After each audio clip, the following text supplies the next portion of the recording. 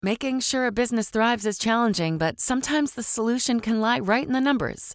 Specifically 37,000, 25, and 1. Now, these aren't just figures, they're a gateway to more visibility and decisive control in your business. Let's start with 37,000. That's the amount of businesses who've embraced NetSuite by Oracle, the ultimate cloud financial system revolutionizing accounting, financial management, HR, and beyond. And 25? That's how many years NetSuite has been helping businesses do everything from accelerating financial closures to slashing operational costs. And every business is unique, making yours the one that matters. NetSuite offers tailored solutions to amplify your key performance indicators, all consolidated within one streamlined platform. Ready to optimize? Download NetSuite's coveted KPI checklist, engineered to elevate your performance consistently, absolutely free. Visit netsuite.com/CBS now. That's netsuite.com/CBS.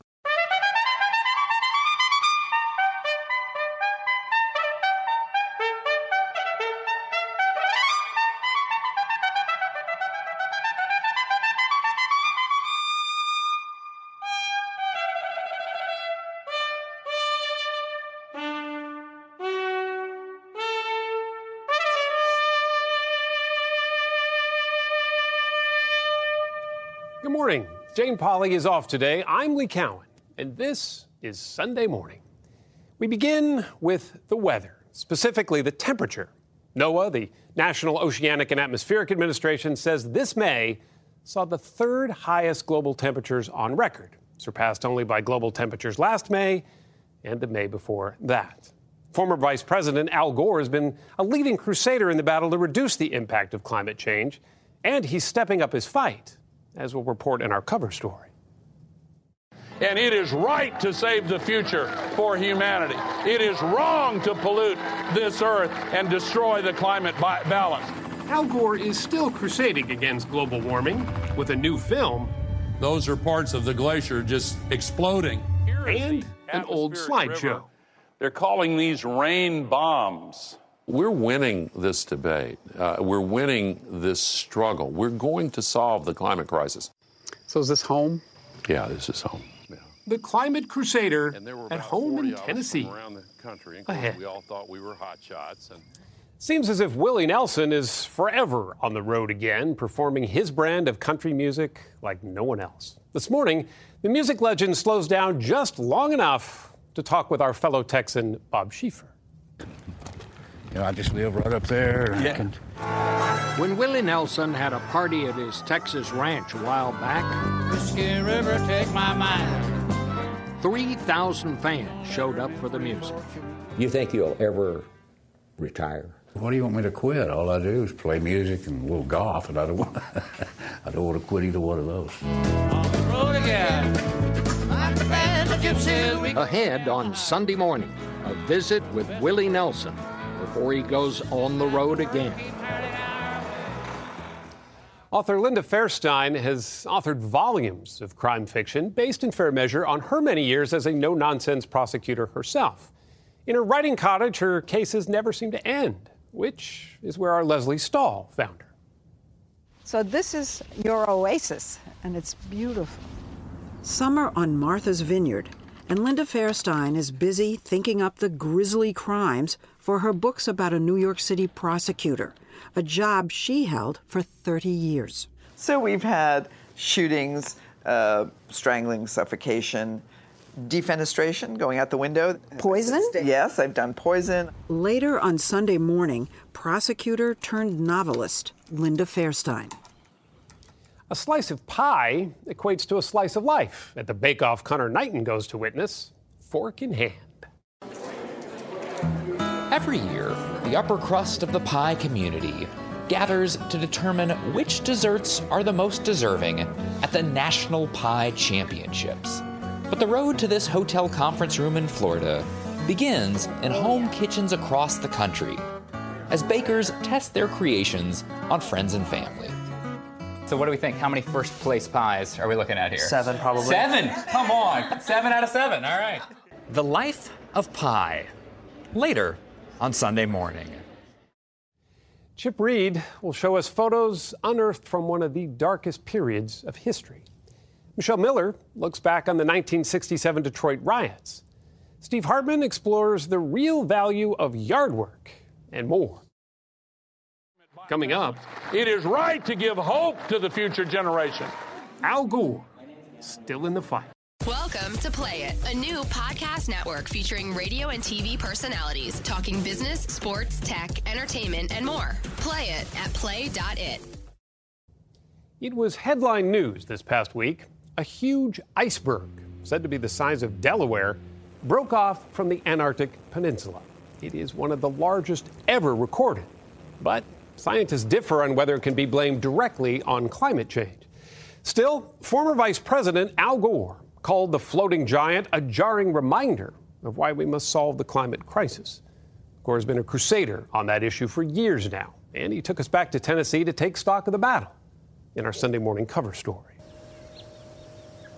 Meandering through the rolling green hills of Carthage, Tennessee, is the Caney Fork River, a place where Al Gore seems right at home. This place down here is where, when I was a boy, my family used to come down here to go swimming. Yes, he's the man who was almost president. And yes, that is a pretty tough act to follow. And yet Al Gore has still made his voice heard. And there's an echo here. And not just against those limestone cliffs on the Gore family farm. One time when Winston Churchill lost an election, as a young man, one of his friends said, Winston, this is a blessing in disguise. And he said, damn good disguise. So that's sort of the way I feel about it. While I strongly disagree with the court's decision, I accept it. I accept the finality of this outcome. When I went through that experience in the election of 2000 and the Supreme Court decision, I knew I was going to be fine, and I hated the result, obviously. But I just started looking for other ways I could be of service. This is the first picture of the Earth from space. So he dusted off an old slideshow that he had once used to convince his colleagues in the House and the Senate that global warming was a provable environmental threat. And in 2006, that wonky slideshow became an Oscar-winning documentary. Put that thing up there. An inconvenient truth made him the face of the climate debate. It helped him win a Nobel Peace Prize, and it put him right back in the political crosshairs. You face some pretty stiff criticism from people that called you everything from a fanatic to a fraud. Yeah. When I spoke at my father's funeral, I quoted a passage from Scripture, woe unto him about whom all men say good things. If everybody is just completely happy with what you're doing, you may not be working hard enough to bring about the kind of change that we need. Good morning. Good morning. He's still fighting for change, and he's still giving that slideshow over 100 times a year, if you can believe that. 16 of the 17 hottest years ever measured with instruments have been since the year 2001, and of course it's 2017. It's enough to discourage anyone living anywhere on the planet. But Gore also sounds a hopeful note. He's even humorous at times. The Vatican has made a commitment to be the first carbon-neutral nation. Now, they have two advantages. They're very small, and God is on their side. 1, 2, 3 trees. On this day, it was an audience of about 1,000 outside Seattle, who lined up not just to hear Gore's presentation, but to learn how to give it themselves. Hi there. How are you today? You ever get tired of going out and giving the slideshow? Does it ever get old? Honestly, it does not for me, because I really have a strong sense that this is what I'm supposed to be doing, and that makes me want to do more. He's been holding these climate leadership training sessions for about a decade now to help spread the word about climate change and to engage those who say it simply doesn't exist. The truth about the climate crisis is still inconvenient to the large carbon polluters. And so they want to bob and weave and dodge the truth and pretend like it's still a big controversy, and it's not. And it is right to save the future for humanity. It is wrong to pollute this earth and destroy the climate balance. It is right to give hope to the future generation. The success of his first film led him to take to the big screen again. An inconvenient sequel Truth to Power, which played at the Cannes Film Festival in May, opens nationwide later this summer. You're a movie star in a lot of respects. Come on. No, you really are. I'm not. It's you and Wonder Woman this summer. It is. Yeah, right. Okay. For 2 years, cameras followed Al Gore on his climate crusade. From high above the melting glaciers of Greenland, Those are parts of the glacier just exploding with the high temperatures. to the streets of Miami Beach, where he found officials trying to raise road levels to match the predicted rise in sea levels. Kind of hard to pump the ocean. Why we got to raise above it? It's no longer just the virtually unanimous scientific community telling us we've got to change. Now Mother Nature's entered the debate. Every night now on the television news is like a nature hike through the book of Revelation. People who don't want to use the phrase global warming or climate crisis are saying, wait a minute, something's going on here that's not right. Much of the film takes place at the Paris Climate Conference 2 years ago, where 196 nations, including the U.S., agreed to a reduction in greenhouse gas emissions. It is unprecedented. But back home, the political winds were blowing in Donald Trump's direction, and Gore feared it was about to be a whole new world. You've spent half your life in politics, some of it at the highest levels. Second highest level. Second highest level, excuse me, Mr. Vice President, that's right. What do you make of this young administration so far? Every day it's another set of tweets and another set of controversies, and they're not getting anything done. His biggest worry was what might be undone if Mr. Trump kept his campaign promise to pull out of the Paris Accord. He tried more than once to change Mr. Trump's mind, even visiting him at Trump Tower before the inauguration. Did you find him receptive, Mr. Trump, to your argument? I found him attentive, and you can misinterpret that for being receptive. But yes, I did think that there was a real chance that he would come to his senses on this. But in June, this happened. The United States will withdraw from the Paris Climate Accord. The president has made this an economic argument, that there just isn't room, essentially, in the economy to be sustainable and at the same time provide jobs. Yeah. And a lot of his base believes that. Well, the business community does not believe that at all. There are now twice as many jobs in the solar industry as in the coal industry. Solar jobs are growing 17 times faster than other jobs in the U.S. 17 times? 17 times faster. It's one of the brightest spots in our economic revival. And never before, he says, have the solutions to climate change, wind, solar, and electric technologies, been as cheap or as readily available. And that has to make your argument easier. Yeah, it's true. I look back at where the facts and figures were 10, 11 years ago, and the curve on solar energy was just beginning to start moving up. Now it's way up here. The entire farm, the barn, the food processing, the house, all of it runs on 100% renewable energy now. His father, Albert Sr., a 3-term U.S. Senator, once grew tobacco on this farm. Now solar panels sprout out of this Tennessee soil, and so does an organic fruit and vegetable garden. Former Vice President Al Gore. As second acts go, Al Gore found a path that will still land him in the history books. Maybe not as a U.S. president.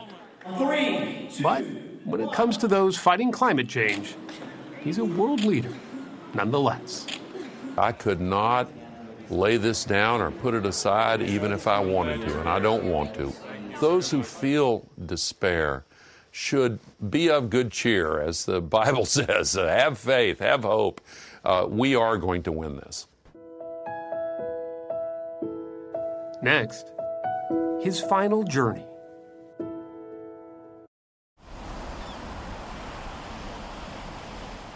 And now a page from our Sunday Morning Almanac, July 16th, 1999, 18 years ago today. Once again, the Kennedy family is steeling itself tonight to deal with tragedy.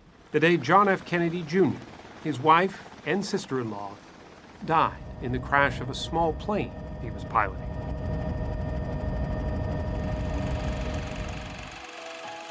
the only son of our assassinated 35th president, John Kennedy Jr., John, grew up before the eyes of the world, the Crown Prince of Camelot. Ladies and gentlemen, meet George. In 1995, he launched a political magazine named for our first president. And there was endless speculation that he might someday run for office himself. Dubbed the sexiest man alive by People magazine. I heard JFK Jr. is coming. Young Kennedy was a tabloid darling, and his 1996 marriage to Carolyn Bessette was the social event of the season. An amateur pilot, JFK Jr. took off in a Piper Saratoga on the night of July 16th with his wife Carolyn and sister-in-law Lauren Bessette, bound for Martha's Vineyard. The plane was last picked up on radar at 9:39 Friday night, some 17 miles from Martha's Vineyard, consistent with an imminent final approach to the Vineyard Haven Airport. But the plane then disappeared from radar. No emergency declaration was ever made. 5 days later, searchers found the wreckage of the plane and the remains of its 3 passengers on the ocean bottom, about 8 miles off the coast of Martha's Vineyard. Their bodies were cremated, their ashes scattered at sea. A private mass was held for Kennedy and his wife in New York City, with President and Mrs. Clinton among the invited guests. Had he lived, the dashing young JFK Jr., so many of us remember, would now be just 56 years old.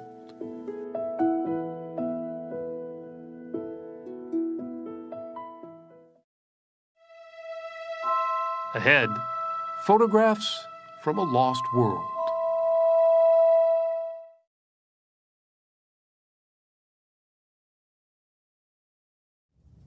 An exhibit of unearthed photographs is offering a heartbreaking glimpse into an unforgivable part of our past. With Chip Reed, we'll uncover it again.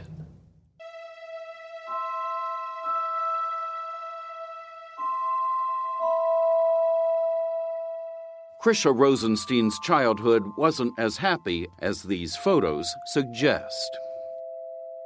I have nightmares, and they were always the same. I was flying above the ghetto to save myself like a bird. Always the same. Born during World War II, Krisha spent the first years of her life in a Nazi-controlled ghetto in Łódź, Poland. It was a work camp, but it was slave labor, really. In order to be kept alive, you had to work. And they gave very little rations. There was a lot of hunger.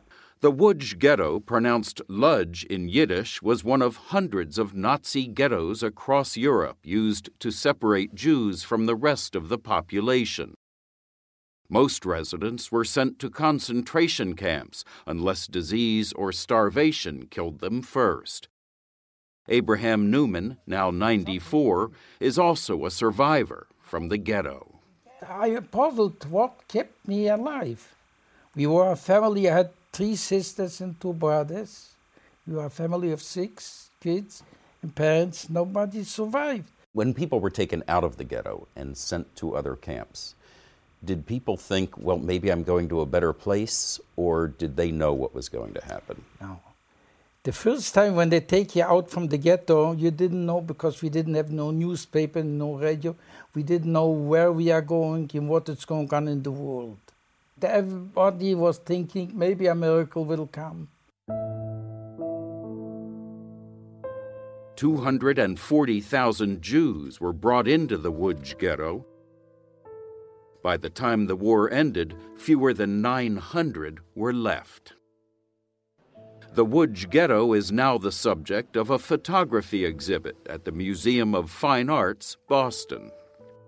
This photograph here is of mass deportation. Kristen Gresh is curator.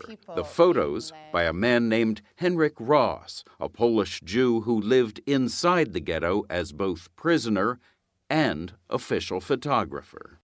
How did he become the official photographer? He had shown up in the ghetto with a camera, and because he had experience in photography, he was named one of the official photographers. So his job was to do ID photos and also happy photos to show that life was just perfectly normal in this ghetto. Exactly. And he also was assigned, it seems from his photographs, that he was assigned to do propaganda stories about productivity in the ghetto.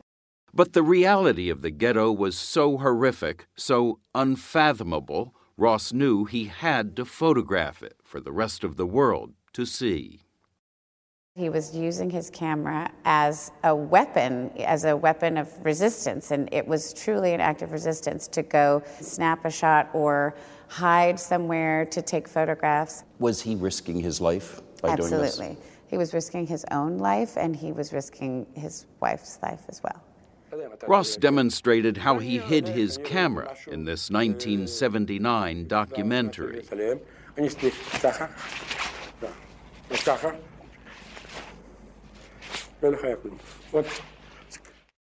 Committed to leaving a historical record, Ross eventually put 6,000 negatives in a box and buried them. Because he wasn't sure that he himself was going to survive.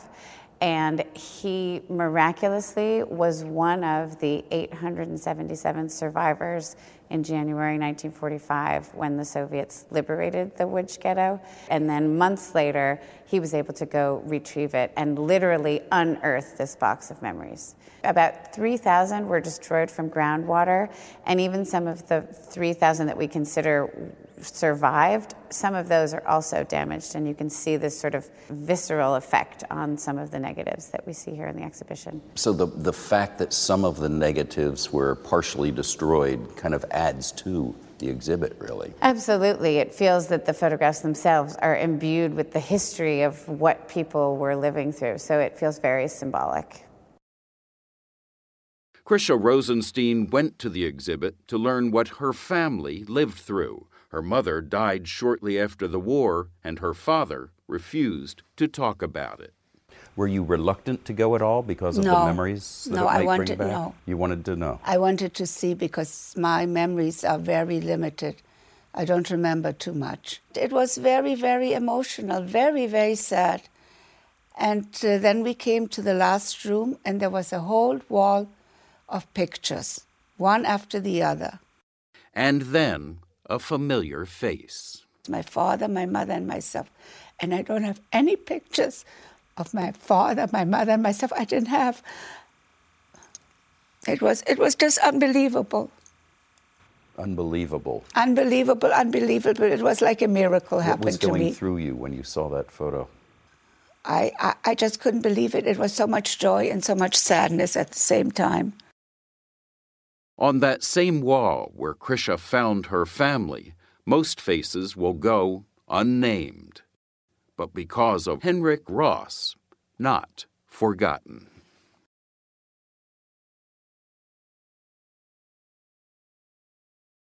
This is about the autumn of life. Is that hard for you to think about? No. Still to come, Bob Schieffer chats with Willie Nelson.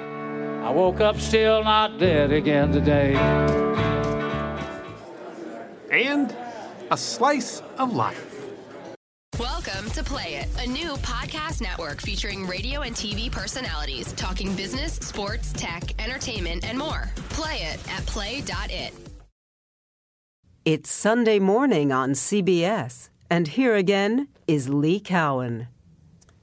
When it comes to writing crime fiction, there are few who have written as many volumes as Linda Fairstein. She writes what she knows, being a former prosecutor herself, and the crimes just keep on coming, as Leslie Stahl of 60 Minutes discovered.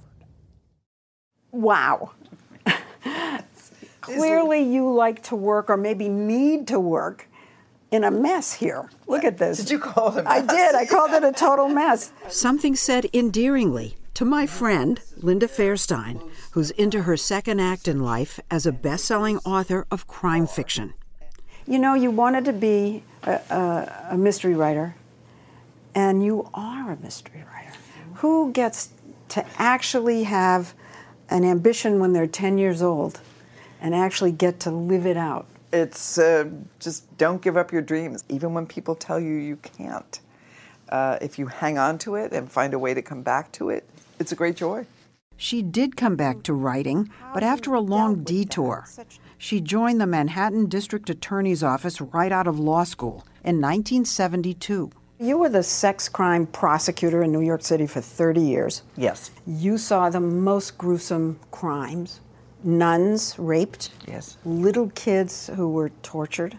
It's nothing I set out to do, and I really, terrible word, when I say I fell in love with the work, I loved the ability to do something to try and get justice for women who, because of American law, had never been allowed near the courtroom.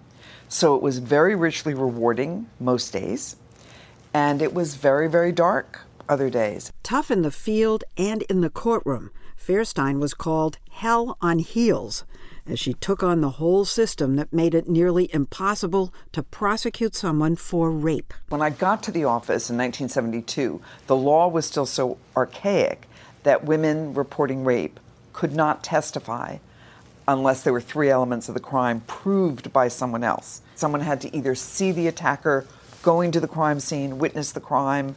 Who witnesses a rape? And then almost nobody. So there had to be proof of the forcible nature of the attacks. She was a leader in the drive to change this law and others like it.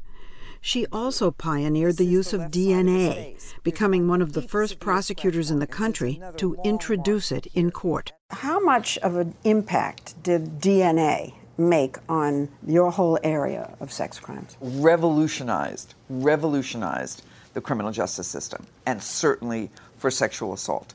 If you'd ever told me that science could do better than the best detectives I'd ever worked with, I wouldn't have believed you. But science did do better. This is the left side of his face. There's one deep, severe scratch mark, and there's another long mark here. With the help of DNA, she prosecuted and supervised high-profile cases, like Robert Chambers, the so-called preppy murderer, and the controversial case of the Central Park jogger. Soon, publishers came calling, asking her to write a book about sexual violence. She even became the inspiration for many tough prosecutors on TV, like this one. Stop. There were also lacerations to the upper and lower extremities. Objection. Various foreign bodies lodged in her ears, a fractured left femur, contusions and abrasions to the forehead, chin, hands, and knees. That's enough, Miss Cabot. In the mid-1990s, Linda Fairstein decided to go back to her original dream. She asked the DA's office for permission to write crime fiction. And they said, as long as you do it on your own time, do it. And the guy kind of brushed me off. He said, lady, everybody thinks they can write a book. But this lady did. She created a prosecutor, Alex Cooper, just like her, a hell on heels, and wrote 5 books while she still ran the sex crime unit. She left the DA's office in 2002 and became a full-time, prolific novelist. Her latest, Deadfall, is her 19th in the Alex Cooper series. Keep in mind, in 1977, I prosecuted, my first high-profile case was a dentist sexually abusing a patient in the chair. We horned in on Fairstein and her partners in crime, Harlan Coben, Nelson DeMille, and Susan Isaacs, at their monthly dinner, a support group of sorts where successful mystery writers get together and talk shop. I'm a lazy researcher. My researcher is calling Linda and saying, Linda, but not just about legal stuff now. I'm calling her about like airplane repairs. You know, she's an expert. She'll do the research for me. Do you all reach into your personal lives for your characters? A lot of times I don't want to admit it, but a lot of the heroes are me with wish fulfillment. You know, might be better at this or better at that, but they're usually me in some form. But as I've gotten older, I've realized so is the villains. So are the bad guys. So is everybody. Oh, really? Linda's get younger. I don't understand that. Yeah. Linda's always younger and blonder, right? Is your guy bald? Yeah, no. He's got a full head of hair. That's what I'm talking about, the wish fulfillment part. I want to ask how you get one book out every year. Linda, why do you do it? Well, I think because so many of the people I read and respect and like, I want those characters back. I want that voice back. And people who come to read your books, they want to see your characters back too. They might go somewhere else if they don't get them in a timely fashion. So this is your oasis, and it's beautiful. It's really an oasis. She spends her summers here on Martha's Vineyard, as does her character Alex Cooper. This is Fairstein's writing cottage, detached from everything and everyone. So what, you commute? Have my coffee, I commute down the hill, I commute down the hill. You come to work. And I come to my office. Oh, look at this. This is wonderful. Your main character, Alexandra Cooper. Is she you? Well, there was a time when I started writing 19 books ago that we were closer. I certainly did write what you know. Oh, and age-wise, yes. I've said many times she's younger, thinner, blonder than I am. She's been in 19 books, almost a book a year, and she's only aged 3 years. So that would be a nice trick, right? 3 years and 19 years? Yes. She's always reading about crimes. So these are your newspaper clippings. These are clippings. And fills pages of notebooks and sticks on Post-its with her brainstorms that are often as dark and grisly as the rapes and murders she used to prosecute. So we've had shootings, strangling, suffocation, defenestration, going out the window. Poison? Yes, I've done poison. I've done a drowning. She always sets her crimes in a New York City landmark, like Grand Central Station, the American Museum of Natural History, Central Park.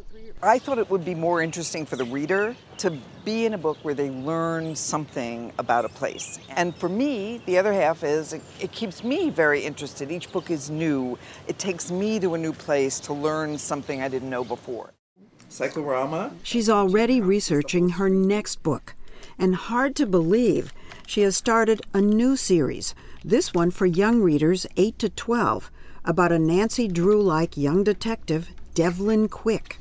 And that'll come out once a year as well. You are a full-time writer now. Yes. You're living your dream. Yes, yes. And it came true. I pinch myself. It's a dream to have a career that I wanted all my life. A slice of pie is a lot more than just a baked blend of crust and filling. It can actually provide a real slice of life. Our Connor Knighton takes a bite. Several, in fact. All I can think about is pie. This is where diets go to die. Blueberry pie, pecan pie. A room where there is always room for dessert. Don't forget chocolate silk with a glass of milk. It's the 2017 National Pie Championships. Let's hear it for the American pie! This high-stakes, high-calorie competition, held in Orlando, Florida, is as American as apple pie. And this year, this woman made the best apple pie in America. From Belleville, Wisconsin, Beth Campbell. I first met Beth Campbell in her kitchen. Oh, what's that one? That's the caramel crunch? Caramel pear crunch. As she was testing out this year's recipes on her friends and family. If you like key lime, you should have key lime. Yep. If you like Butterfinger, you should have Butterfinger. Yep. If you like pears, you should have pear. Maybe I should try all of them? I think I should try all of them. Yeah. Beth entered pies in 10 different categories this year. She's racked up so many ribbons over the decades, she's lost track. Last year you got a second and a third. The year before that you got 2 firsts and a second, and the year before that you got 2 firsts and a third. I don't remember. Are they all cut? Her husband Charlie is her biggest fan. And after years of assisting in the kitchen, he started entering some of his own pies. But the one year he took home a ribbon, the drive home didn't go as well. He won. Things happen. And all the way home, he kept driving along. I don't know why you didn't win. I didn't even try with that pie, and I won, and you didn't. I wanted to push him out in the foothills of the Carolinas. That's right, the Campbells drive the 22 hours to Florida. It's their only vacation. Each year, they load up the van. Spices, the coloring. They meticulously pack up the kitchen. Good plan. And stuff their coolers with ingredients they're convinced are just better in Wisconsin. Cream, we got cream. They head south, unload it all at a rental house, Oh, yeah. and spend days baking their way around a new kitchen, which is no cakewalk. Competitor Devin Davis enjoys a bit of a home oven advantage. He grew up just 30 miles away from the competition. I've been cooking since I was 5 years old, probably. My mom was a nervous wreck. She hated me being in the kitchen. Devin entered his first national pie contest when he was just 14. He won the grand prize. And now, at 21, he competes against the pros. So much fun because pies are simple in concept, but there's so many things you can do with it. You can make them complex. Devin's family is happy to serve as taste testers. Oh, yeah, we need a scorecard. Yeah, that's a good idea. Y'all should score. Write it on your napkin. But just because something works around the kitchen table... So what do we think? How many first place pies are we looking at here? 7, probably. 7? Come on. One's got to fail, right? 7 out of 7. All right. It doesn't mean it's going to work at the judging table. Front porch lemon truffle blueberry pie. Bite after bite, slice after slice, these palates alone determine the sweet taste of victory. Italian cream blueberry. What are you judging for? What are the categories? The taste, the mouthfeel. How does it feel? What's mouthfeel? Is it too mushy? Are the berries overcooked? How's the crust? Is it soggy? Is it firm? Devin picked up an honorable mention for his chocolate pie. But unless you're a Best in Show winner like Andy Hilton, there's not a lot of money at stake here. Nobody's entering pie contests for the dough. Pie is awesome, pie is just the best.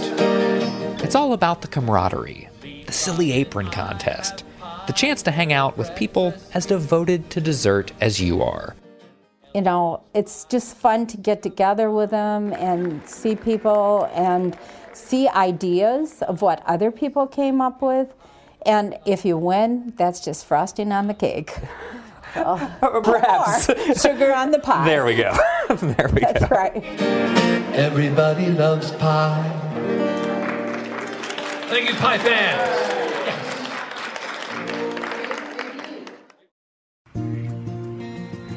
It happened this past week, the 200th anniversary of the birth of the great naturalist and writer Henry David Thoreau on July 12th, 1817.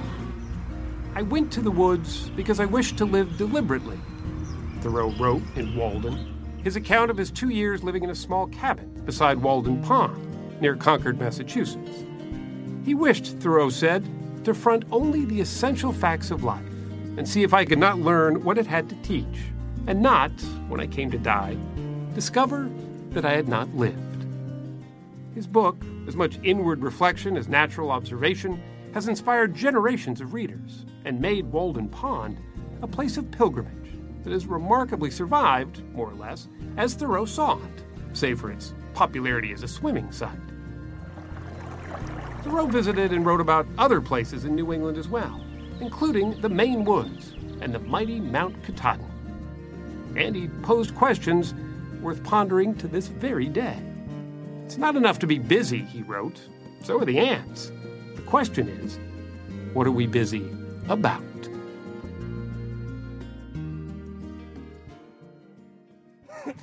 Next. So why keep doing this? I'd just like to see the smile on his face and see him happy doing it. Good neighbors. Welcome to Play It, a new podcast network featuring radio and TV personalities talking business, sports, tech, entertainment, and more. Play it at play.it. Say the words yard work, and most kids run and hide. But the boy our Steve Hartman found can't wait to get his hands dirty. Brian Kelly is just 5, but he's already missing the old days. He and his dad used to love doing yard work together. Until last May, when his dad, Air Force Captain Dan Kelly, got sent overseas. He said, I have to go now. I'll see you soon. And Brian just started weeping. Brian's mom, Barbara, says it was just a 6-month deployment, but it still left Brian aimlessly leaf blowing in the wind, counting the days till his dad could come back and do yard work with him again. Neighbor Dean Cravens used to watch them.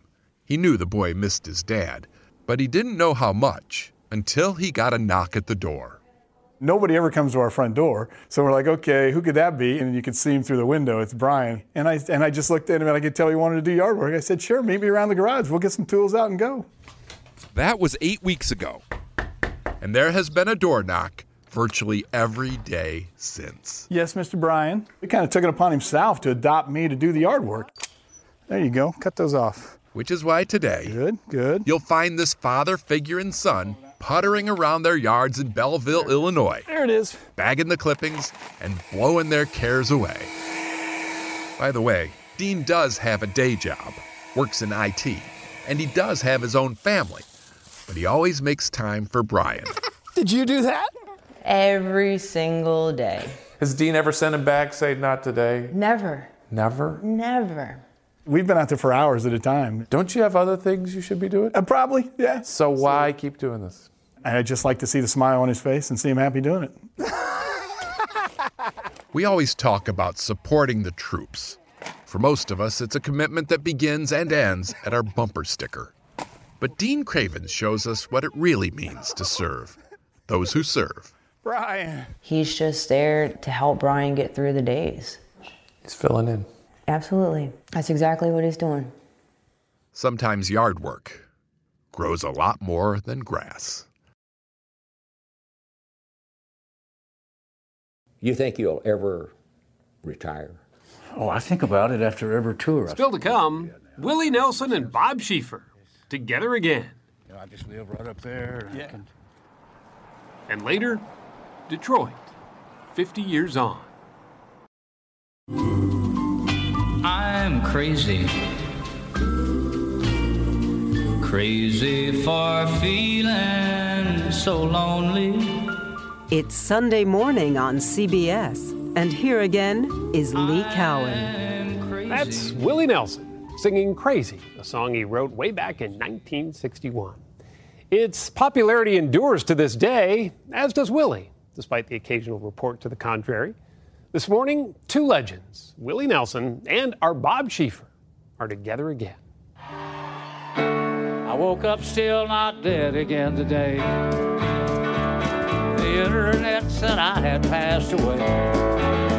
Now, how in the world did you come up with that song? Oh, I don't know. I woke up still not dead again today. I've been killed several times throughout the years, and so I just thought I'd write something funny about it.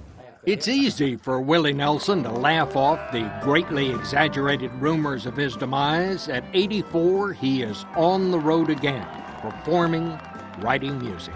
You think you're still a young bull rider till you look in the mirror. His last album, God's Problem Child, was his 110th, give or take, with songs like Still Not Dead and Old Timer. Old timer. There's a theme here. This is about the autumn of life. Is that hard for you to think about? No. No. You remember one of those deep thinkers, a guy named Seneca? You ever hear him? Yeah. He said you should look at death and comedy with the same countenance. And I believe that. The autumn of your life, and I'm right there with you, buddy, it's like the springtime in anybody else's life. I mean, you're at the top of your powers, I would say, right now. Everything's going writing good, songs. Yeah. You know, I think age is just a number. It's the way you know, I've heard it all my life. It's not how old you are, it's how you feel. And I've been lucky with health-wise and career-wise, everything, and I haven't really got anything to bitch about. He wasn't always so. Gee, ain't it funny how time slips away? Early on, Nelson left his native Texas for Nashville. He made a name for himself writing hits for others. Crazy. Like Patsy Cline. Or thinking that my love could hold you. Nashville liked his songs, but his singing, not so much.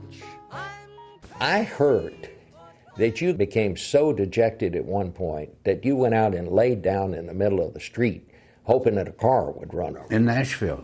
In Nashville. Of course, it was midnight and there wasn't a lot of traffic. So.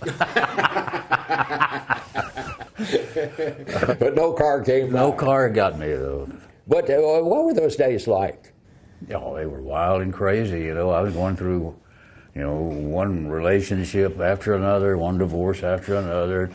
And those things will make you write songs. If you're a songwriter, that's where you get your material from all your headaches and heartaches. Whiskey River, take my mind. Nelson went back to Texas, changed his look, and changed his tune. Whiskey River, don't run dry. Less Grand Ole Opry and more Good Old Boy, spiced with a little hippie and redneck. Mama, don't let your babies grow up to be cowboys. With his friend Waylon Jennings came a new raw sound. Outlaw country. Let them be doctors and lawyers and such. Through the years, Nelson's music came to transcend genre. He's won 8 Grammys and honors he never imagined. Little things I should have said and done. What is it that sets your songs apart? I mean, somebody said one time, country music is 3 chords and the truth. But you were always on my mind.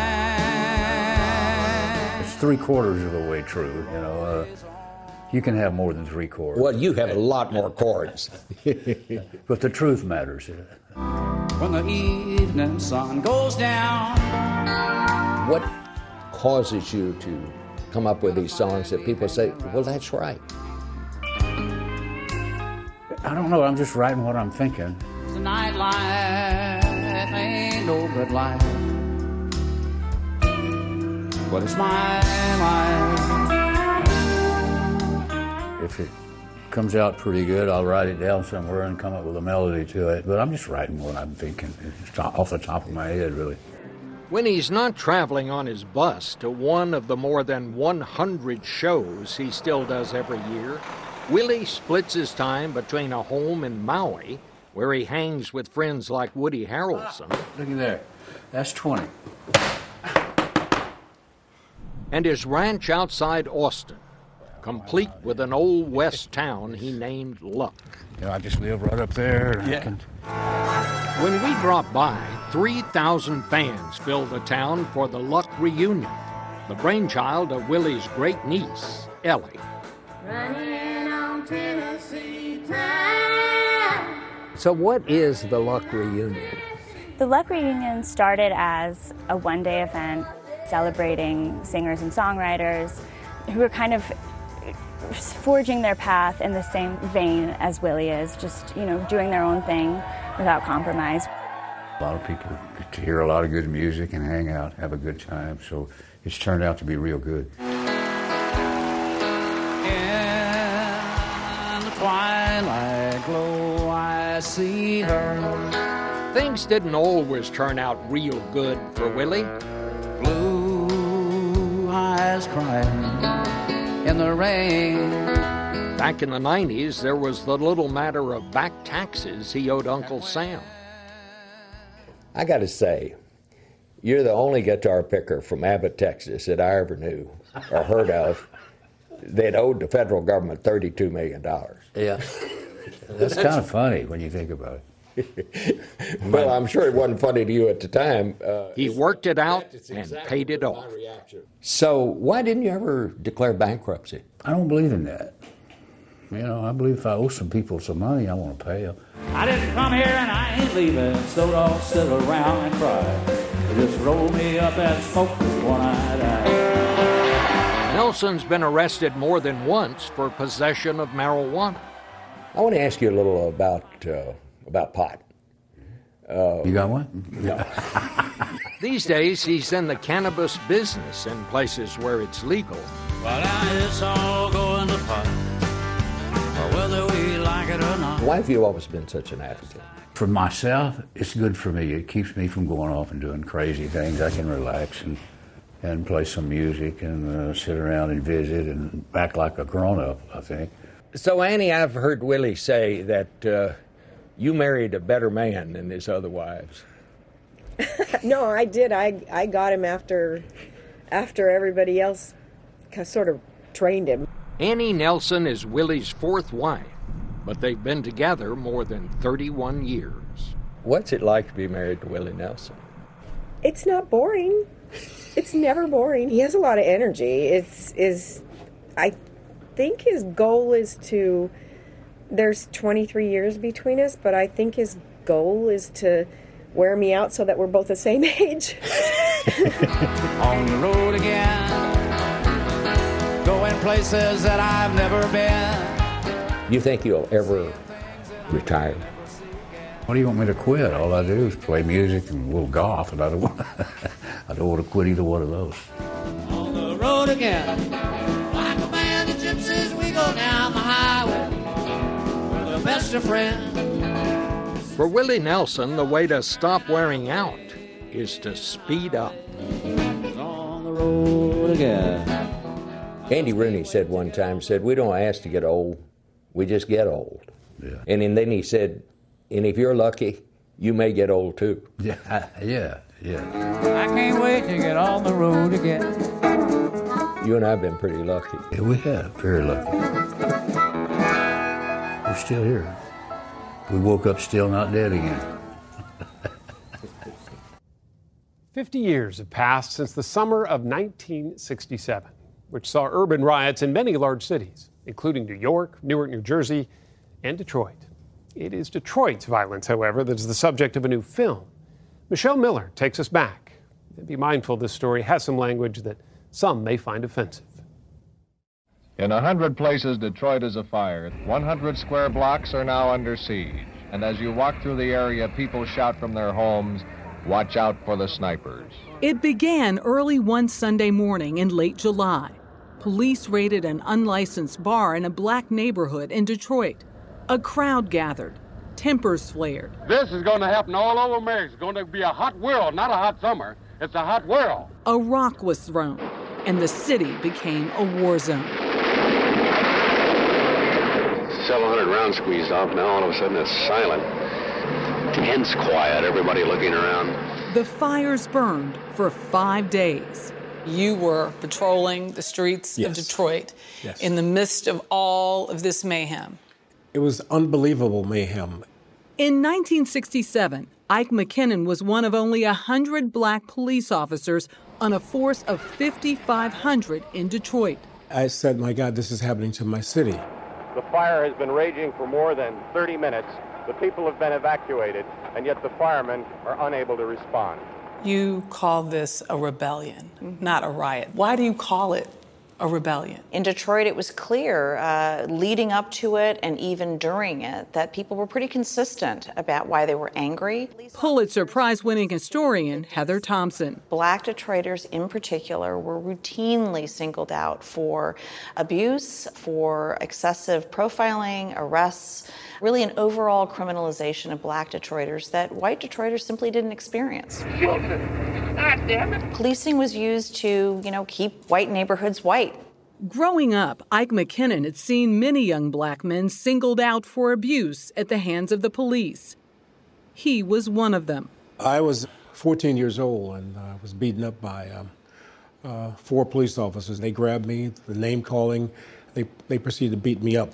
Was this standard operating procedure? This was SOP for these guys. That evening, I made a decision. I was going to become a Detroit police officer. I wanted to make sure that those kinds of things didn't happen to me or to other people.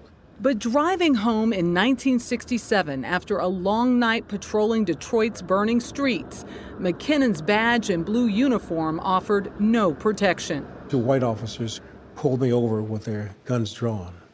And I said, "Police officer," and smiling as I am now, I said, "Police officer." I had my badge. I stepped out of the car. The older officer with his gun drawn, he said, "Tonight you're going to die, nigger." This is a cop. This is a police officer. Telling another police officer, yes, "I'm going to kill you." That's right. He said, "Tonight you're going to die, nigger." I see his finger pulling the trigger. And as I dove back into my car, he started shooting at me.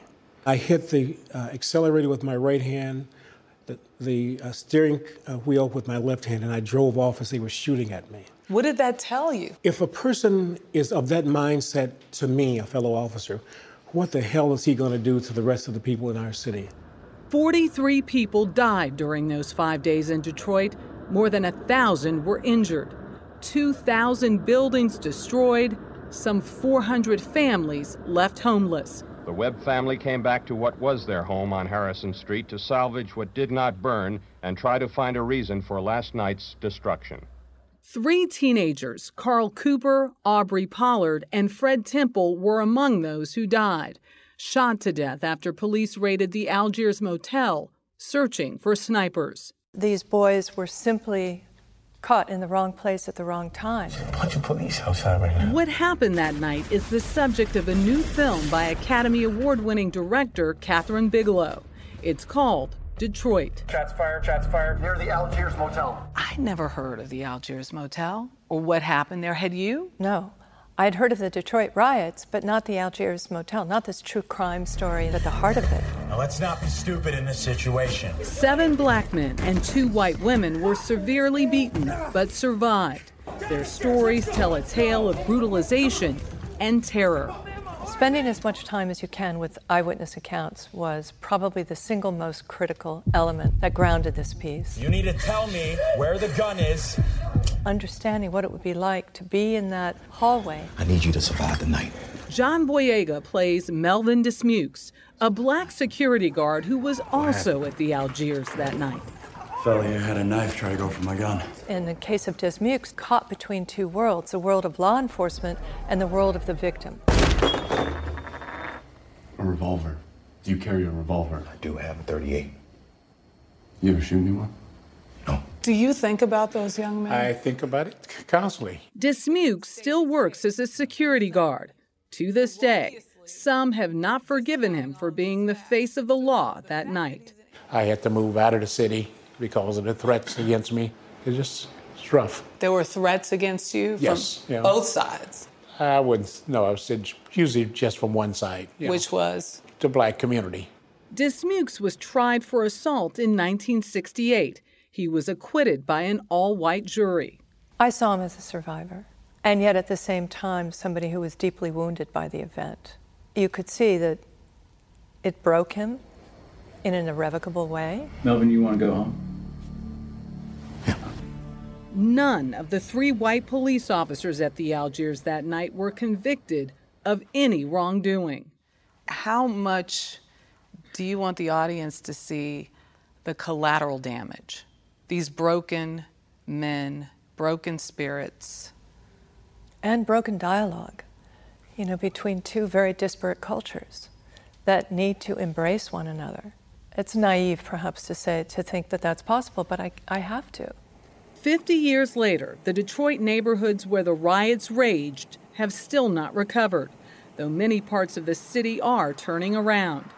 Ike McKinnon rose through the ranks to become chief of police in 1994 and served as deputy mayor of Detroit until last year. Where the Algiers motel once stood, there is now an open field. No plaque marks what happened here. Some say riot, some say rebellion. There will be a marker near the spot where the riot broke out and a newly rebuilt park. The people have to connect to their history and understand where we've been.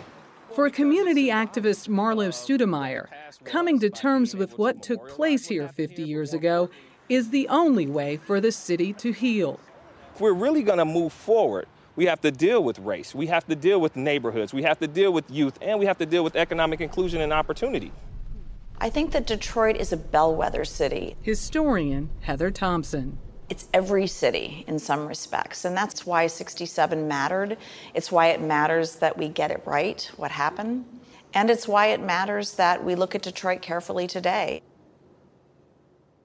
I'm Lee Cowan. Thanks for joining us this Sunday morning. We'll see you again next week. Do you ever feel like there's nothing new in the news? There are urgent things happening in the world around you, but all you hear is noise. That's why we made What Next? Our goal is to tell you the stories you haven't heard before, or maybe a different side to the story you thought you already knew all about. I'm Mary Harris, the host of What Next? And I love my job because it helps me cut through the noise of the news. And then I get to bring it to you.